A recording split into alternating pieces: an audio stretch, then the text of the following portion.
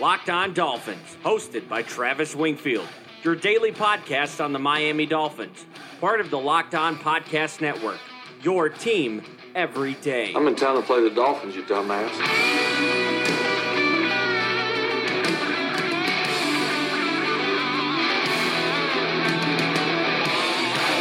Hey Dolphins, what's up?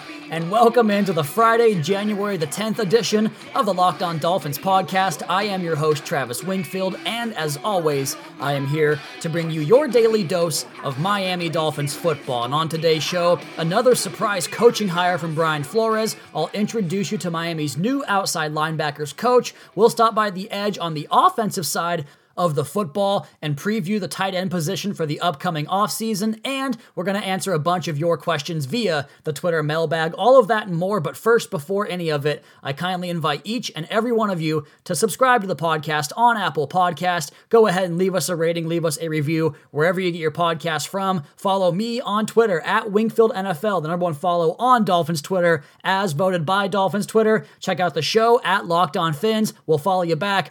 And head over to LockedOnDolphins.com for all the daily written content, including an introduction into the new outside linebackers coach and the tight end article up on the website. Let's go ahead and jump right in. That's another Miami Dolphins.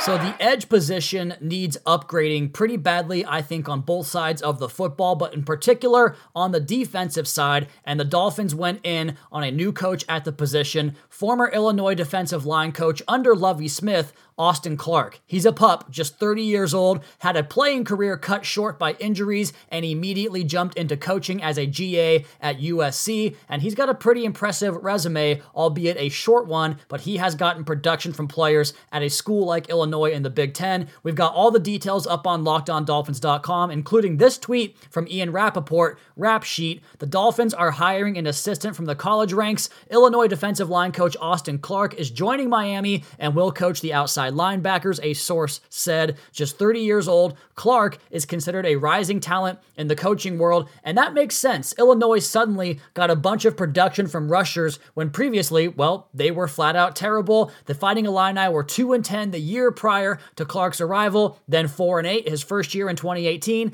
and then 6-7 this year with a bowl game appearance for the first time since Lovie Smith took over the program in 2016. But how about the sack production? Illinois had 25 sacks this past year. Last year, Clark's first in Illinois, they had 21, and in 2017, before his arrival, they had 19 sacks, so a steady progression there, getting better production out of the edge positions. He is lauded for his recruiting abilities, so he clearly relates to his players, but the development of some of these guys he had on his roster speaks to his ability to teach those guys, like this article, which I originally saw or found from Chris Kaufman at CK Parrott on Twitter, but it comes from 247sports.com, and it talks about a 5-star recruit at USC who flamed out and then went to Illinois and transferred and got coached up by Clark and wound up with almost 10 sacks this past season. That player's name is Olawale Bedeco Jr., who also came from USC, where Clark coached several NFL draft picks like Uchenna Nwosu, Rasheem Green, and I won't say his last name, but Stevie T. As I recall, the guys on the NFL Combine broadcast calling him a couple years back when he was in Indianapolis, but Nwosu and Green were both all Pac-12 first-team honors, while Stevie T was a second-team all Pac-12er as a senior and a Rose Bowl defensive MVP. But Clark's most impressive work came from getting former 5-star recruit Bedeco to basically match his career totals at USC in his first game against Akron, and granted it is Akron, but he finished with 6 tackles and 1.5 sacks in that game, and at the time the article was published, 3 games into the season, Bedeco led the country with 6 sacks and 7.5 tackles for loss, and a lot of that praise goes towards Austin Clark, who talked about Bedeco's strengths playing from a three-point stance with his hand in the dirt compared to standing up as an outside linebacker. So clearly, he buys into the idea and the philosophy to make the players do what they do best. Don't ask them to do something they're not really equipped with or comfortable with. So the article's up on 247sports.com, as well as the details we put on the article up on LockedOnDolphins.com, and also up on LOD.com is the tight end offseason preview, and we make that transition now into that position group. And let's be completely transparent here on the podcast. I really didn't enjoy writing this article because the tight end position in the free agency market and in the draft are so underwhelming, especially in the draft this year, which is kind of a bummer because the Dolphins do have some needs at the tight end position, and mainly a player that can unlock Mike Gesicki's full potential and give the Dolphins a true dual threat type, or at worst, just someone that can block in line. Now, that is supposed to be Durham Smythe. I think this year will be very, very important for Durham Smythe, and we start with those two incumbents. Mike Gesicki and Durham Smythe are the only tight ends right now under contract. They do have Chris Myrick from Temple, the undrafted rookie from last season who made the practice squad. He is currently signed to a futures contract, and I have some intrigue about Chris Myrick and what he can do. Thought he looked good in camp, thought he looked better in the preseason, was a surprise addition to the practice squad this past training camp, and so maybe he gets his crack this year in camp to beat out a guy like Durham Smythe or whoever the Dolphins might go out and find on the open market. But now we go back into the incumbents with Mike Gesicki, 51 grabs this year. He only caught 57% of his passes, or his targets, I should say, and that's got to go up. 570 yards. With an impressive 11.2 yards per reception for a tight end and 6.4 yards per target. He also caught 5 touchdowns. His PFF grade was 60.4. That's 65th out of 133 tight ends. He played 702 snaps, 65.1% of the Dolphins' offensive workload. And the best part about his season in 2019, he took a 75% reduction in total pass block workload from 48 snaps down to 12 this past season. They didn't ask him to do stuff he's not good at, and the result was a much better production season for Mike Gesicki. He's not going to be a guy that gets in there and blocks, whether it's in line, in pass protection, or clears guys out, but he is a significant threat going down the field in the passing game, especially stretching the seam vertically or working outside the numbers in one-on-one matchups against linebackers or safety, going up over the top of them. And I put out 3 areas of improvement for Mike Gesicki in the offseason, talked about it all summer and all fall as he showed improvement in those areas: functional strength, contact balance, and competitiveness at the catch point. I thought he achieved all of those goals and excelled in all 3 phases. He was targeted a ton in the passing game and played a lot of snaps, so I believe there's a lot more meat on the bone there, and if the team is as committed to him as being a focal point of the offense and the passing game as I believe he is, then I think it's reasonable to expect another jump in production for Mike Gesicki next year. The other incumbent, Durham Smythe, his fellow 2018 rookie draft class mate, did not have as good of a year. 7 catches on 14 targets, 65 yards, 9.3 yards per reception, 4.6 yards per target. He was the 102nd graded tight end out of 133 on Pro Football Focus, played about half the snaps of Gesicki, 482 for 44% of Miami's total workload, and of those 14 targets, 11 of them occurred in the final 6 games of the season, and Smythe mostly played the same number of reps throughout the season, working both with Nick O'Leary and Clive Walford in unbalanced 12 personnel packages, as well as 11 personnel with Mike Gesicki flexed out, because where blocking is not Gesicki's game, pass receiving is not exactly Smythe's game either, at least not yet. He was essentially an extra lineman for the Fighting Irish offense during that 2017 dominant ground game season they had, and his athletic profile projects that he could be more of a two-dimensional guy at the professional level. It just hasn't quite happened yet. He can align in tight as the classic Y tight end, and his primary responsibilities were prying open the C gap for off-tackle runs and staying in for pass protection. That role provided a mixed bag for him, I thought, although he did not allow a single hit on Ryan Fitzpatrick, but he did allow 4 pressures. He's going to have competition this year. I think Miami has to add someone to try to compete with him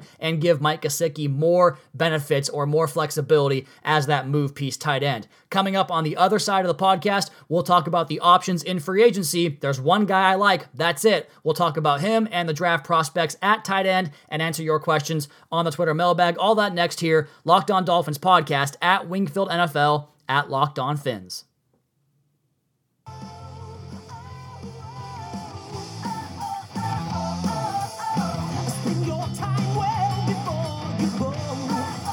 Well, OG number 1 is officially off the draft board. Tennessee's left guard Trey Smith has gone back to Tennessee in hopes of improving his draft stock, and good for him. I hope he gets the medical news he desires all year long there at Rocky Top and puts himself back into the first round as a draft prospect. Dane Brugler mentioned that Louisiana's Robert Hunt as his new OG1 in this year's draft. He compared him to Will Hernandez of UTEP a couple years back, who I absolutely loved, so I'll be digging in on him as as well as potential free agent target Graham Glasgow from the Lions, and the entire offensive line preview on Sunday's show / Monday show. But now we jump back in to the tight end position in the article up on LockedOnDolphins.com. We talked about Mike Gesicki. We talked about Durham Smythe. I told you about Chris Myarick. The Dolphins have one unrestricted free agent at the position, Clive Walford. We'll see about bringing him back. The one guy that I love at this position is Hunter Henry, despite the fact that he's been banged up the last 2 years, basically missed all of 2018 with a serious injury, missed more time this past season, 4 games in total. He's a multifaceted 25-year-old tight end,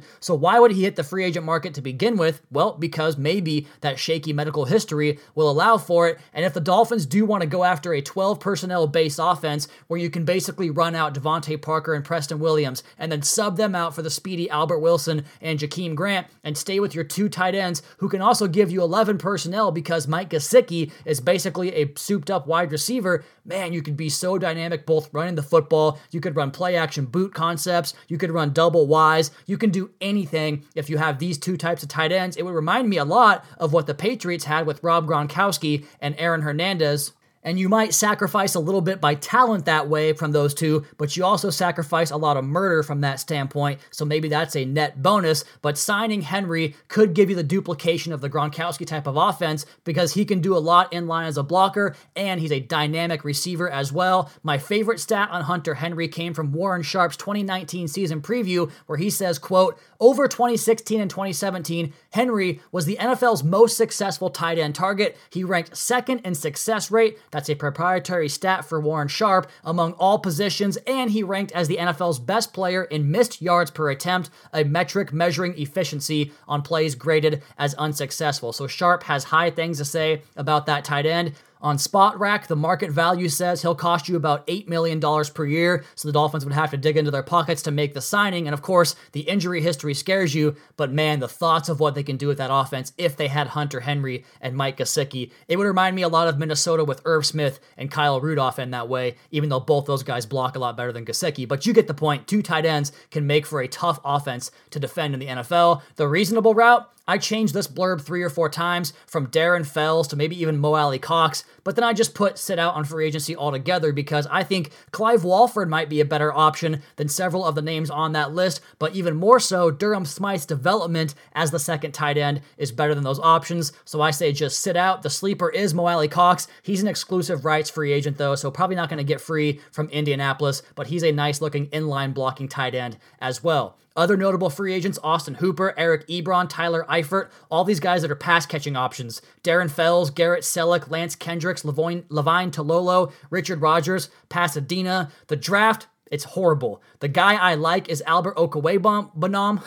I can't pronounce his damn name, but hey, we're trying. He has the build and the frame to do just about everything the position demands, but since we're after the inline blocking tight ends, he too is going to be a developmental type because while he has the length and size to absorb the edge, he's just not technically proficient at the stage. He's got minimal explosiveness to his game, so maybe not the upside as a receiver. The reasonable route, Josiah DeGuara from Cincinnati. This guy plays with his hair on fire, all effort, all the time, plays with the juice you like from the position, but he doesn't have the physical traits, going to have a bad testing numbers and testing weekend in Indianapolis, but he wins with effort and technique. Check him out. And the sleeper is Dayton's Adam Trautman. Troutman? I don't know. Gold jacket, green jacket. I know Kevin Dern, my buddy from the podcast and the website, he knows this guy because he played at Dayton, Kevin's alma mater, but I didn't even know Dayton had a football team. I watched a little bit of his clips on the internet, and it's grainy and it's hard to find, but he was a former quarterback coming into college. He needs technical refinement in all aspects of his game, but my goodness,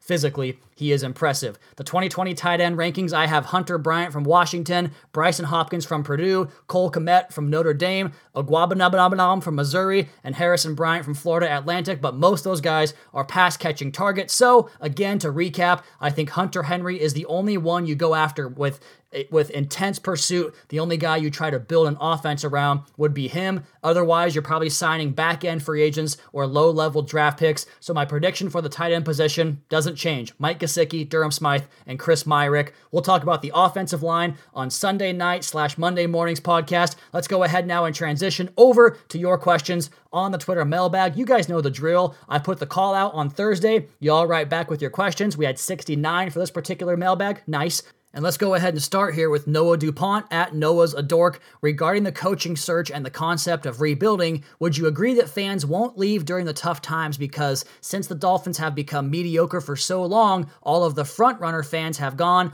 all that's left are diehard fans, and we are ready? Yeah, I mean, I think the sheer numbers and the sheer volume of how the podcast and website and Twitter following has grown so much this season really speaks to the dedication of the fans that are left over, because you talked about it, Noah. This team hasn't escaped wild card weekend since 2000. They haven't played an AFC championship game since 1992. So those guys that are still left, they've seen it all. They're never going to leave. I think your concept and your idea here is spot on. And I do believe the payoff is coming right around that corner. And I know it's a little bit too optimistic for some folks to grasp because you've been let down so many times, but I do think that all of that suffering is going to make it so much sweeter when this team does get back to winning games in January.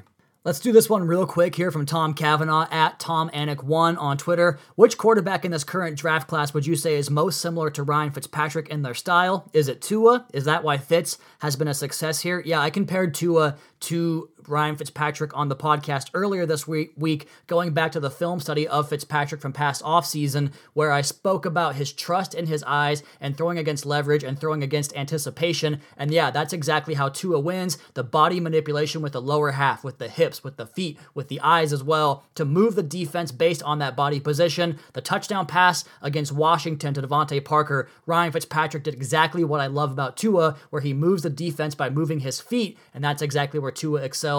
So yes, all cerebral approach, anticipation, and leverage. Those are the key traits, and those are Tua's best traits as well. Next one from Tyson at CrispyChicken30. Where would you spend your resources? Would you spend picks or monies on the trenches? I think that you can do both. I mean, I think that you can spread it out basically depending on however the market falls to you. We'll find out a lot more about what's available in the coming months because we're going to get guys that are re-signed, guys that are franchise tagged, guys that maybe pop up from surprise cuts that are made to save cap space for other teams. I think there are plenty of options to buy interior offensive linemen. I friggin' love Joe Thuney. He's one of the best guards in the National Football League. He's reliable, good pass protector. I like Graham Glasgow, just talked about him from Detroit. I'm kind of souring on the idea of Brandon Scherff because I don't like paying that kind of money to a guy that's always hurt. So I think the interior guys on the offensive line, you could pay for that. And Glasgow can play center as well, which this team desperately needs. But the draft, I think, offers better options at tackle. Unless Anthony Costanzo gets free from Indianapolis, the left tackle and right tackle class is very bad because I don't believe in Jack Conklin whatsoever. But to answer your question broader, Tyson, I think you can do basically whatever you want. This team is in position to approach it however they see fit. They're not in any binds from a financial standpoint in terms of positional budgeting. I think Xavier Howard's the only guy right now you have to factor in terms of how you pay your position groups this season. Like, I wouldn't expect a big money cornerback to be an addition in free agency. Now, Rashad Jones is a horrible contract and he's still here. He'll probably exit after next season unless they can find someone to take on that contract in a trade. But I think that you have so much flexibility. You don't have to pigeonhole yourself at all. Just get good football players, man. That's the goal of the offseason. This one from Leighton Stauffer at Stauffer_Leighton. From an on-field perspective, do you believe Isaiah Simmons would fit the defense better than Minkah Fitzpatrick? Great question, Leighton, because I spoke to somebody about this today who asked me why I'm so, bitter towards Minkah Fitzpatrick, and I think that's the best word to describe Minkah because I liked Minkah. He's the first player I ever interviewed, was super nice, very respectful, answered all my questions. He's a damn good football player, always thought he was at Alabama, and I thought he was perfect for that jack-of-all-trades position that can play single high safety, can play two deep, can come down in the box and support the C-gap as a run defender, can blitz the edge, can cover the slot, cover tight ends. He did that stuff last season and had success with everything except playing deep safety for the most part, but Isaiah Simmons is a different beast. To me, a way, way better player. He measures more closely to Derwin James, who, if you all recall, I had him above Minkah Fitzpatrick on my final draft board that season, and Simmons can just do everything that I talked about just now on another level. So I think that he's a better fit and a much better player. This one comes in from Stan Marino at Stan_Marino. Hey Travis, I was listening to the Locked On Draft podcast. You guys should all check that out, by the way. Yesterday, for the first time, and they were talking about Zach Bond. I wanted to have your opinion on him and if he's a good fit for the Dolphins if they don't grab an edge in round 1. Yeah, man, let's go ahead and get that whole pack of Badgers all the way to Miami. Andrew Van Ginkel, Vince Beagle, and Zach Bond. He does the exact same things those guys do. He's long, he can set the edge in the run game, can kind of play multiple positions off that edge, gives you enough as a pass rusher, heavy, violent hands. Big fan of Zach Bond. Next one here from Orange Finn at JShoe2313. When do you realistically see us in the postseason?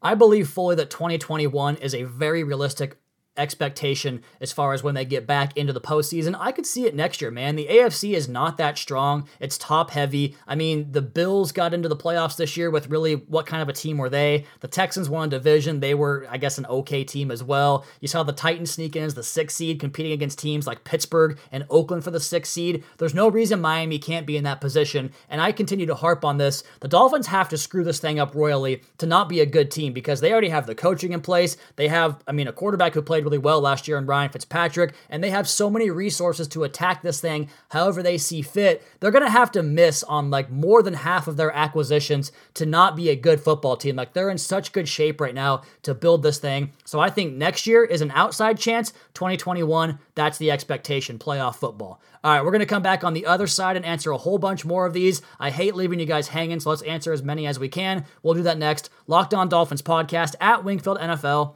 at Locked On Fins. You're running free, as only you would be if you never owned. Oh man, we are just one day away from the best weekend in football, and this year they gave us the College Football Championship, the final, on a Monday night. We'll have an in-depth breakdown of that game and all the prospects on Tuesday's podcast. We'll go ahead and give you predictions for this weekend's games in just 1 second, but first, let's go ahead now and jump back into the Twitter mailbag. Jack Dixon at JCCDixon33 on Twitter. Can you update coaches added? You did Chan, but he's not signed yet. Offensive line, defensive line, what is quarterback coach's role? Well, we talked about Austin Clark already today. I haven't gone much in depth on the defensive backs coach because I don't know a lot about him. I talked about Chan Gailey, and that's pretty much it right there. The quarterbacks coach, Jerry Shaplinsky, we talked about him plenty enough last year, so we'll have more for you guys on the high school coach when I get more information on him in the very near future. Next one here from Glenn Lang at Glenn_Lang. Now that Fromm has declared for the draft, can you realistically see him as an option for the Dolphins? If so, can he be a starter in his first year, or will he need to sit for a year? I see great things ahead for the kid. I'm a bigger Jake Fromm fan than most, even though he's limited physically, I think, in terms of the arm strength, but I also have shown videos on Twitter where I think that he's leaving some meat on the bone in terms of his velocity because maybe he can get a little more proficient with his lower half and the way he sets up mechanically with those feet, with those hips, and drives it through the football. He's done it before. He's so sharp on those back shoulder throws, which does require some zip on the football. He has the leadership acumen. He is wired the right way. He's great in clutch moments with the football in his hands, third down and longs. He really excels in those areas as well. So I do believe he has a starter's career, but I don't think he has elite in him. So I think that's why he's a day 2 prospect, a guy you draft and maybe groom and develop, fix those mechanical issues, and come back in a year or two as a starter and be an above average to second tier level quarterback if he develops the right way. Next one here from the Commish at Kyle the Commish. It seems like people are projecting safety and corner for us. Do you assume we are moving Bobby McCain back to nickel? I do think that'll be his primary responsibility, although the Dolphins were pretty adamant about keeping him at safety last season. I also wonder what the dismissal of Tony Oden and this new high school level coach coming up to coach that position, but I do think that he's going to have multiple things on his plate. If anything, last year cross-trained him to play both positions, and that's what this defense does, man. You're not going to have one set position on this defense. Got to play inside, outside, safety, box, everything you have to be able to do on this defense. I think McCain's capable of at least giving you an average player at those positions, but nickel for sure is his best spot. Mr. Stubborn at Abduarte_1. Who are some players currently projected to be late round picks that you think Miami could get that would be instant contributors? Well, the reason they go late in the draft usually is why they're not instant contributors. And I'm actually going to go ahead and pass on that one right now because I haven't gotten that far into the draft. I'm probably about 100 players in. I have a lot more work to do on those guys, but I will say this, a running back typically is a type of guy that can give you the best production from that spot. So maybe it's a guy like A.J. Dillon from Boston College on day number 3. Maybe it's a defensive back because we know how well this team handles bringing in unsung players at that position, like Tay Hayes, for instance, down the stretch, like Nick Needham as an undrafted free agent. Maybe you go after a cornerback late in the draft, and that's the guy that has production for you this season right away as a rookie. This one from Aaron Stafford at Staff23. Talk me off the ledge. I'm worried Tua will be the next Carson Wentz. Our fan base is already divided on Tua. Did you see more from a healthy Tua than a healthy Wentz in college and pro tape? Well, I just don't really believe in projecting the injuries from college kids because a lot of the times it can be fluky. Those ankle things were elective surgeries. The only real considerable injury he ever had was this hip, and that too was kind of a fluke. I mean, this is the kind of injury people have in car accidents,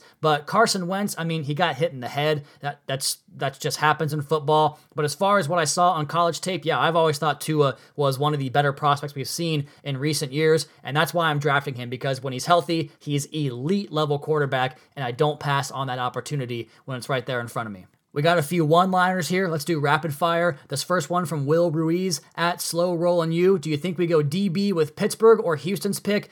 Man, I don't know. It could be. I like Christian Fulton and Antoine Winfield there. I like Xavier McKinney in that spot as well. So it could be, but I think the offensive line really begs the question there. Running back as well. You could do anything you want for this Dolphins team because, again, ultimate flexibility. Next one here from KID at Grio Pigliz. Chances we hit on a very good free safety, tackle, and guard in the first round. Well, I think every pick's a 50% chance, right, for the most part, in the first round. Get into the second and third round, you're talking about maybe a 1 in 3 chance, so less than 50, I suppose. But if you draft players for your system, you have more of a chance of hitting on those guys.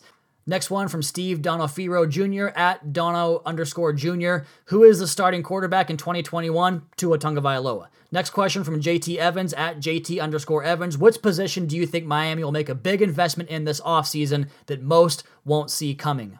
That's actually a really good question because, like you said, people won't see it coming. I think the linebacker position needs a lot of upgrades because your linebackers in the scheme play down around the edge and on the football so much in those bare fronts. And what a bare front is, you have a guy up over the nose, you have 2 other tackle/big defensive ends up over the guards, and then you bring your linebackers down off the edge to set the edge and rush the passer off that edge as well. I think Kyle Van Noy makes so much sense. I've said it so many times. If he hits free agency, he's a day 1 signing for Miami. And Kyler Fackrell of Green Bay, talked about him a lot too, kind of the odd man out there, but he had 10.5 sacks a year ago. He's a great fit off the edge as well. You talk about Matthew Judon, who is the cream of the crop. If he gets out of Baltimore, I don't think he will. He is the Yannick Ngakoue of linebackers, a guy you could go out and just give a oodles and oodles of cash, and I'd be totally fine with that. So linebacker will be the one I think that surprises folks, although it should not.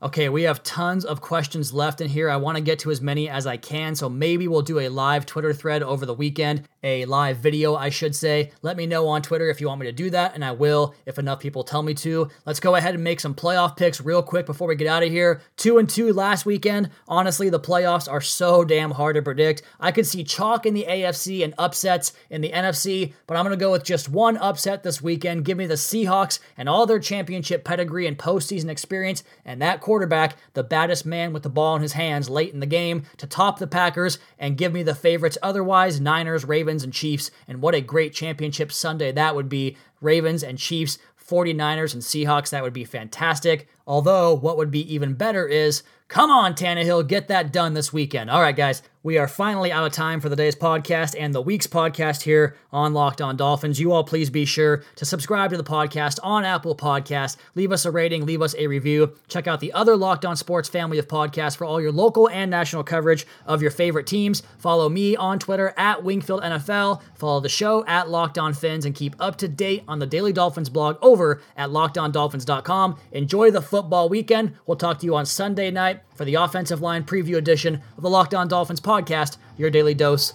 for Miami Dolphins football.